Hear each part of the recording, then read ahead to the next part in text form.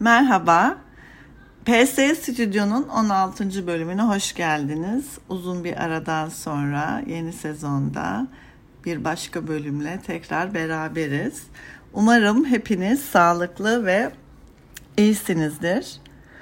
Bu hafta bir süredir aslında aklımda olan farklı başlıkları bir araya toplamaya çalıştım. Dolayısıyla başlıktan da anlayacağınız üzere eklektik bir bölüm oldu. Birden fazla konuda kısa kısa aslında aldığım notlar. İlk konu yapay zeka, artificial intelligence'ın özellikle akademik çalışmalardaki kullanımı ile ilgili ve ChatGPT tabii en çok bilinen hali. Burada çok kısaca bir şeyler söyleyeceğim. Daha sonra bunu biraz tabii etik konusuyla bağdaştıracağım. Ondan sonra da yine Ağustos ayında açıklanan yeni doçentlik kriterleriyle ilgili genel görüşlerim ve yine akademik tanınırlık üzerine birkaç cümle paylaşmak istiyorum. Şimdi biliyorsunuz teknolojik gelişmeler hayatımızı çok değiştiriyor. Bu yapay zeka konusu da çok popüler, birçok alanda kullanılıyor.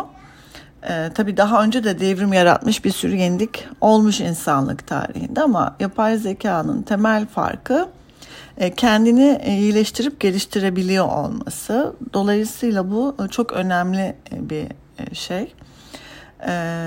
Ve bu öylesine bir kaynak ki araştırma, öğrenme süreçleri yeniden yazılacak gibi duruyor. Bizim akademisyenler olarak ders verme şekillerimizden değerlendirme yöntemlerimize kadar yine ürettiğimiz çalışmaların kaynaklarından onların hakemliklerine, yayınlanmalarına, editörlüklerine kadar birden fazla konuyu çok temelden değiştirecek bir şey. Çünkü burada araştırmacılar çok hızlı bir şekilde bilgiye ulaşmış oluyorlar. Ve bu hız çağında da bu önem kazanıyor. Yani doçentlik için düşünün, doktoradan sonra yaptığınız yayınlarla siz başvurabiliyorsunuz. Burada ne kadar hızlı ve ne kadar o puanı tutturacak yayına ulaşırsanız o kadar kolay doçent olmuş olacaksınız. Yani bunu yok saymak, görmezden gelmek ve bunu yapmayın, geleneksel yöntemlerle araştırmaya devam edini beklemek çok gerçekçi değil. Şimdi aslında ben işte farklı kaynaklarda bununla ilgili bazı podcastlar da dinledim, okudum da. Yine işte etik kurulda olduğum için bazı şeylerle de haşır neşir oldum. Onların birikimiyle bu bölüm ortaya çıktı diyebiliriz. Şimdi bazı makalelerde özellikle sağlık alanında tabii bu biliyorsunuz temel şeyler orada oluyor ve sosyal bilimler bunu biraz arkadan takip ediyor gibi diyebiliriz. İşte Science ve Nature dergisinin iki şeyinden bahsedeceğim. Editoryal bir duyuru yaptılar. Orada çünkü temel şey ChatGPT'yi bazı kişiler yazar ismi olarak eklemek istemişler. Yani bu şeffaflık konusunda fazla bir ince davranışta bulunup hani onu kullandıklarını göstermek ve beyan etmek amacıyla. Tabii yani etik kaygılarla yapılmış bir şey bu. Çünkü makale teslimlerinde biliyorsunuz katkı veren herkesin adını vermek durumundasınız. Ve kullandığınız tüm kaynakları doğru bir şekilde göstermek zorundasınız. Şimdi burada tabii ChatGPT bir insan olmadığı için bu durumu nasıl çözebiliriz diye toplantılar yapılıyor ve işte dünyanın en ünlü dergileri Nature ve bunu hatırlarsınız Covid-19 döneminde de en çok duyduğumuz şeydi. İlk şeyler Nature dergisinde yayınlandı. Yani Covid ile ilgili aşıyla ilgili ilk gelişmeler de orada yayınlanmıştı. Şimdi bunun geldiği noktada yani çok uzun aslında onları belki İngilizce şeyiniz varsa kaynak yani arayarak internetten bulabilirsiniz. Yani orada kısadan ise söylenen şey şu: ChatGPT bir insan olmadığı için yazar ismi olarak göstermek doğru bir yaklaşım değildir ve fakat araştırmanın hangi aşamalarında hangi katkı ChatGPT ya da diğer yapay zeka araçlarıyla başardıysanız, kazandıysanız ve makalenizde etkisi olduysa bunu şeffaf olarak göstermek zorundasınız. Yani gelinen nokta hani bu bir kaçınılmaz bir şey olarak hayatımıza girecek. Bunu görmezden gelmeyelim ama yazarları, katkı verecek olanları dergilere yönlendirelim, doğru bir şekilde yönlendirelim ve bunu bizimle paylaşsınlar. Yani bunu söylemekten çekinmesinler, biz buna karşı değiliz ama doğruyu söylesinler konusunda bir noktaya geliniyor. Dolayısıyla bu da hani benim de aslında mantıken kendime çok yakın bulduğum bir şey.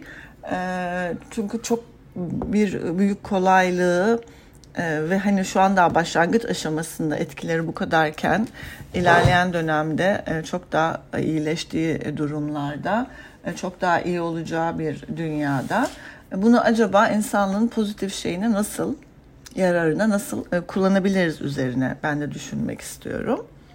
Ama diğer taraftan tabii benim de kişisel olarak etikle ilgili kaygılarım şiddetle devam ediyor. Çünkü geleneksel yöntemlerle işte kütüphaneden, online kaynaklardan yaptığımız taramalarda bile referans verirken, atıfta bulunurken gördüğümüz çok temel şeyler oluyor. Hani onlarla bile henüz daha başa çıkamamışken bunu nasıl çözeceğiz acaba? Şimdi burada bir parantez açarak çünkü buradan etik konusuna geçeceğim biraz. Hani mimarlık öğrencileri için bazı böyle uygulamaların isimlerinden bahsedeceğim. İşte mesela Veras var, render yapmak isteyenler için. Midjourney zaten görsel şeyler için. Stable Diffusion aynı şekilde, yani tasarım yapmak isteyenler için. Üç boyutlular için Finch kullanılıyor. Swap var, yani şeye hazır, inşaata hazır belgeleme için kullanılıyor. İlk aşamalarda Autodesk'in Space Maker'ı işte gibi bazı şeyler var. Hani belki bunlar öğrencilere biraz yardımcı olabilir. Şimdi buradan etik konusuna geçersek, şimdi eğer kaçınılmaz olarak yapay zeka kullanılacaksa, dolayısıyla bu benim de görüşüm bu yönde. Dolayısıyla burada bunu doğru ve etik bir şekilde kullanmanın yollarını bulmalıyız. Yani ilk önerim benim araştırma yöntemleri ve etik bağlamında bir dersin. Bu genelde yüksek lisansta zorunlu olarak veriliyor idi. Artık lisansta zorunlu olması. Hatta ben bunu bir ileri seviyede götürerek yani ortaokul ve lisede de aynı şeyin kullanılması ve öğretilmesi gerektiğini düşünüyorum.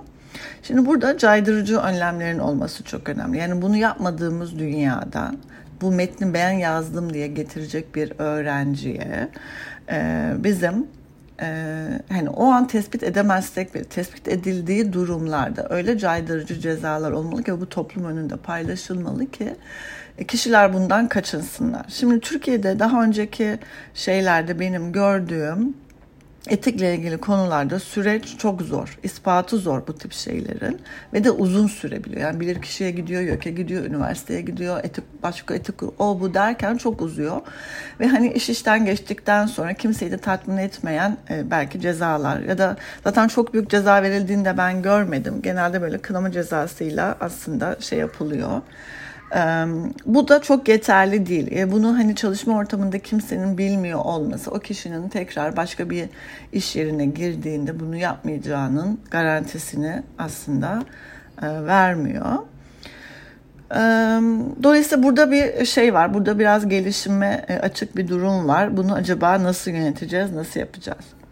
İkincisi daha teknik bir şey. Yani bu yapay zeka ile şeylere, biz kaynaklara nasıl referans vereceğiz? Çünkü biliyorsunuz metinle referans verirken bizim ChatGPT'de örneğin bir şey arattınız ve o kaynağı kullandınız. ChatGPT 2023 diye de kaynak gösterdiniz. Ama başka birisi bunu kontrol etmek istediğinde ya da o kaynağa erişmek istediğinde aynı çözümü bulamayacak. Çünkü ChatGPT bir süre sonra ona başka bir tarihte sistem kendini geliştirip iyileştirdiği için başka bir cevap verecek. Dolayısıyla burada da hani kendimizi garantiye almanın bir şeyi olarak bu sayfayı PDF olarak kaydetmek ya da ekran görüntüsünü almak. Hani benim bu tarihte girdiğimde ChatGPT uygulamasıyla eriştiğim şey buyduyu göstermek bir yöntem olabilir diye düşünüyorum. Tabii yani artık yapay zeka öncesinde de kullanıcılar zaten işte Google'dan aratıyorlar, Wikipedia'yı kullanıyorlar ya da görsel şeylerde de Pinterest gibi yerlerden imaj bulup taklit edebiliyorlardı ya da kendi eseri, kendi çalışması gibi gösterebiliyorlardı. Ama mesela ben burada özellikle tasarım stüdyolarında reverse image search'ü kullanmalarını istiyorum. Yani kendi yaptıkları çalışmanın fotoğrafını reverse image yükleyip ona benzeyen şeylerin altta çıkacak şekilde o sayfayı bana sunmalarını istiyorum. Dolayısıyla benim en azından dolaylı da olsa bir gösterme, yani bulma imkanım, en azından bir olasılığım var. Ancak işte ChatGPT'de bunu tespit etmek zor. Yani ChatGPT'nin yazdığı cevap gerçekten o kişinin söylediği gibi o tarihte o şekilde anlatmış olabilir. Ancak bir sonraki dönemde öyle olmayabilir. Dolayısıyla eğer o kişi ChatGPT'den gelen şeyi olduğu gibi kabul ettiyse, tekrar ettiyse, kopyaladıysa ve bize kendi eseri gibi sunduysa bizim bunu bulmamız çok zorlaşıyor. Şimdi ben bir mesela ilham haftası da hazırlatıyorum öğrencilere ve hani öğrencilerin bana açık olarak göstermelerini, bunu tartışma ortamında sunmalarını, meşru bir halde sunmalarını istiyorum.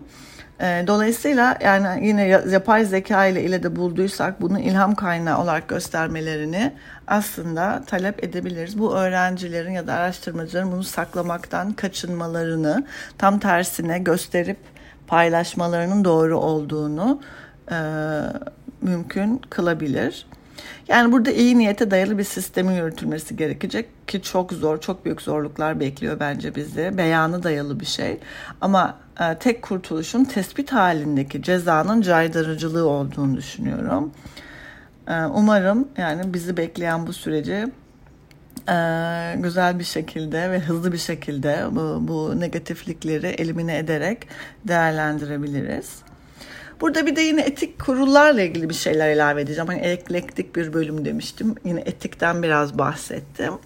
Şimdi biliyorsunuz neredeyse her akademik çalışma için artık özellikle iyi dergilerde etik kurul raporu isteniyor. Yani tıp ve sağlık alanında zaten klinik çalışmalar ve insan araştırmaları için çok detaylı şeyler gerekiyor. Yani öyle ki etik kurul başvurularında aracı şirketlerle çalışmak bile gerekebiliyor. Çünkü çok teknik şeyler var, prosedürel konular var. Bizim alanımızda sosyal bilimlerde ise daha çok anket temelinde biz etik kurul raporu aldığını biliyoruz. Orada da eğer katılımcılardan yazılı bir onam varsa, bu da çok standart bir form, işte ıslak imza ile alıyoruz onu. Bu hani etik problemleri aşmış olunuyor. Son olarak da doçentlikle ilgili, şimdi böyle biraz daldan dala atlıyor gibi oluyorum ama aslında hep bunların birbiriyle ilişkili olduğunu düşündüğüm için hepsini bir bölümde paylaşmak istedim. Şimdi doçentlik atama kriterleri aslında çok uzun süre aynı şekilde devam etti ve hani doktoradan sonra yapılmış başka bir konudaki çalışmalar önem kazandı. Yani araştırmacının bir uzmanlığı var, doktora. Onun üzerine bir ikinci uzmanlık gibi düşünülmüş ve temellendirilmiş bir şey. 2016 yılına kadar da eğer işte kişi 2 tane endeksli makale yaparsa, ki bu endeksler de aslında bizim dörtlü işte Science Citation, Science Citation Expanded, Arts and Humanities ve Social Science Citation dediğimiz 4 baba hani endeks grubunda tanınan dergiler da yayın şartı vardı. Hani bunu yaparsa kişi belli bir olgunluğa, uzmanlığa erişmiştir gibi bakılıyordu.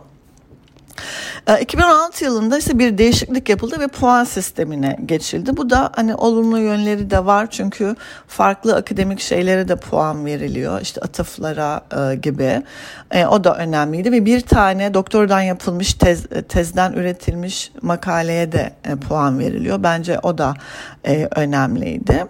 Şimdi bu süreçlerde tabii YÖK, işte ÖSYM, ULAK, BİM, TÜBİTAK bunlar paralel çalıştıkları için TÜBİTAK'ın verdiği teşviklerde, yani yayın teşviklerde de yine bu dörtlü grubun, yani Science Citation Index, Science Citation Expanded, Social Science Citation, bir de Arts and Humanities'i özellikle teşvik verildiğini yani yıllarca gördük.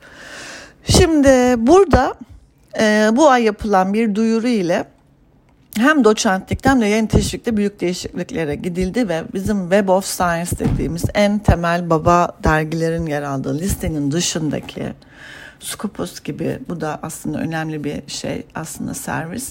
O dergilerin de sıralamaları dikkate alınarak puan ve yayın teşviği, yani hem doçentliğe etkisi hem de yayın teşviği etkisi eklenmiş oldu. Şimdi burada bu da aslında bir sürecin sonucunda ortaya çıktı. Çünkü ben öğrenciyken, lisanstayken, hatta yüksek lisanstayken belirli dergiler vardı ve hani çok bilebiliyorduk, yani konutla ilgili yazıyorsan şu dergiye gönderebilirsin, bununla ilgili. Ama son yıllarda dergi sayısı o kadar hızlı arttı ki, yani araştırmacıların işi gerçekten zor. Neredeyse yayın yapmaya ve harcadıkları vakit kadar doğru dergiyi bulmak, işte hem puan kazanmak, teşvik kazanmak gibi konularda sıkıntı oluyor. Dolayısıyla bu listelerin kullanılması, yani TÜBİTAK'ın teşvik verdiği listenin aslında temel alınması, belki hem maddi açıdan hem de doçentlikte puan kazanmak açısından hem de akademik tanınırlığı artırmak açısından akıllıca olacaktır diye düşünüyorum. Çünkü yoksa diğer dünyada uçsuz bucaksız bir şeyde araştırmanın karşılığını beklemek zaman alabiliyor ve hani artık kimsenin belki de o kadar zamanı kalmadı diyebiliriz. Evet, bugün söyleyeceklerim aslında böyleydi. Yani araştırma yöntemlerindeki gelişmelere vurgu yapmak istedim. Değişen yayın, akademik çalışmalar, buna bağlı olarak TÜBİTAK gibi kurumların verdiği destekler ve tabii bunun akademik yükseltmedeki karşılıkları, bunların hepsinin arkasında aslında etik konusunun olması gerekiyor. Onsuz hiçbir araştırmanın anlamlı olmadığını, doğru olmadığını söyleyerek bölümün sonuna geliyoruz. Kendinize çok iyi bakın. Bundan sonraki bölümde tekrar görüşmek üzere.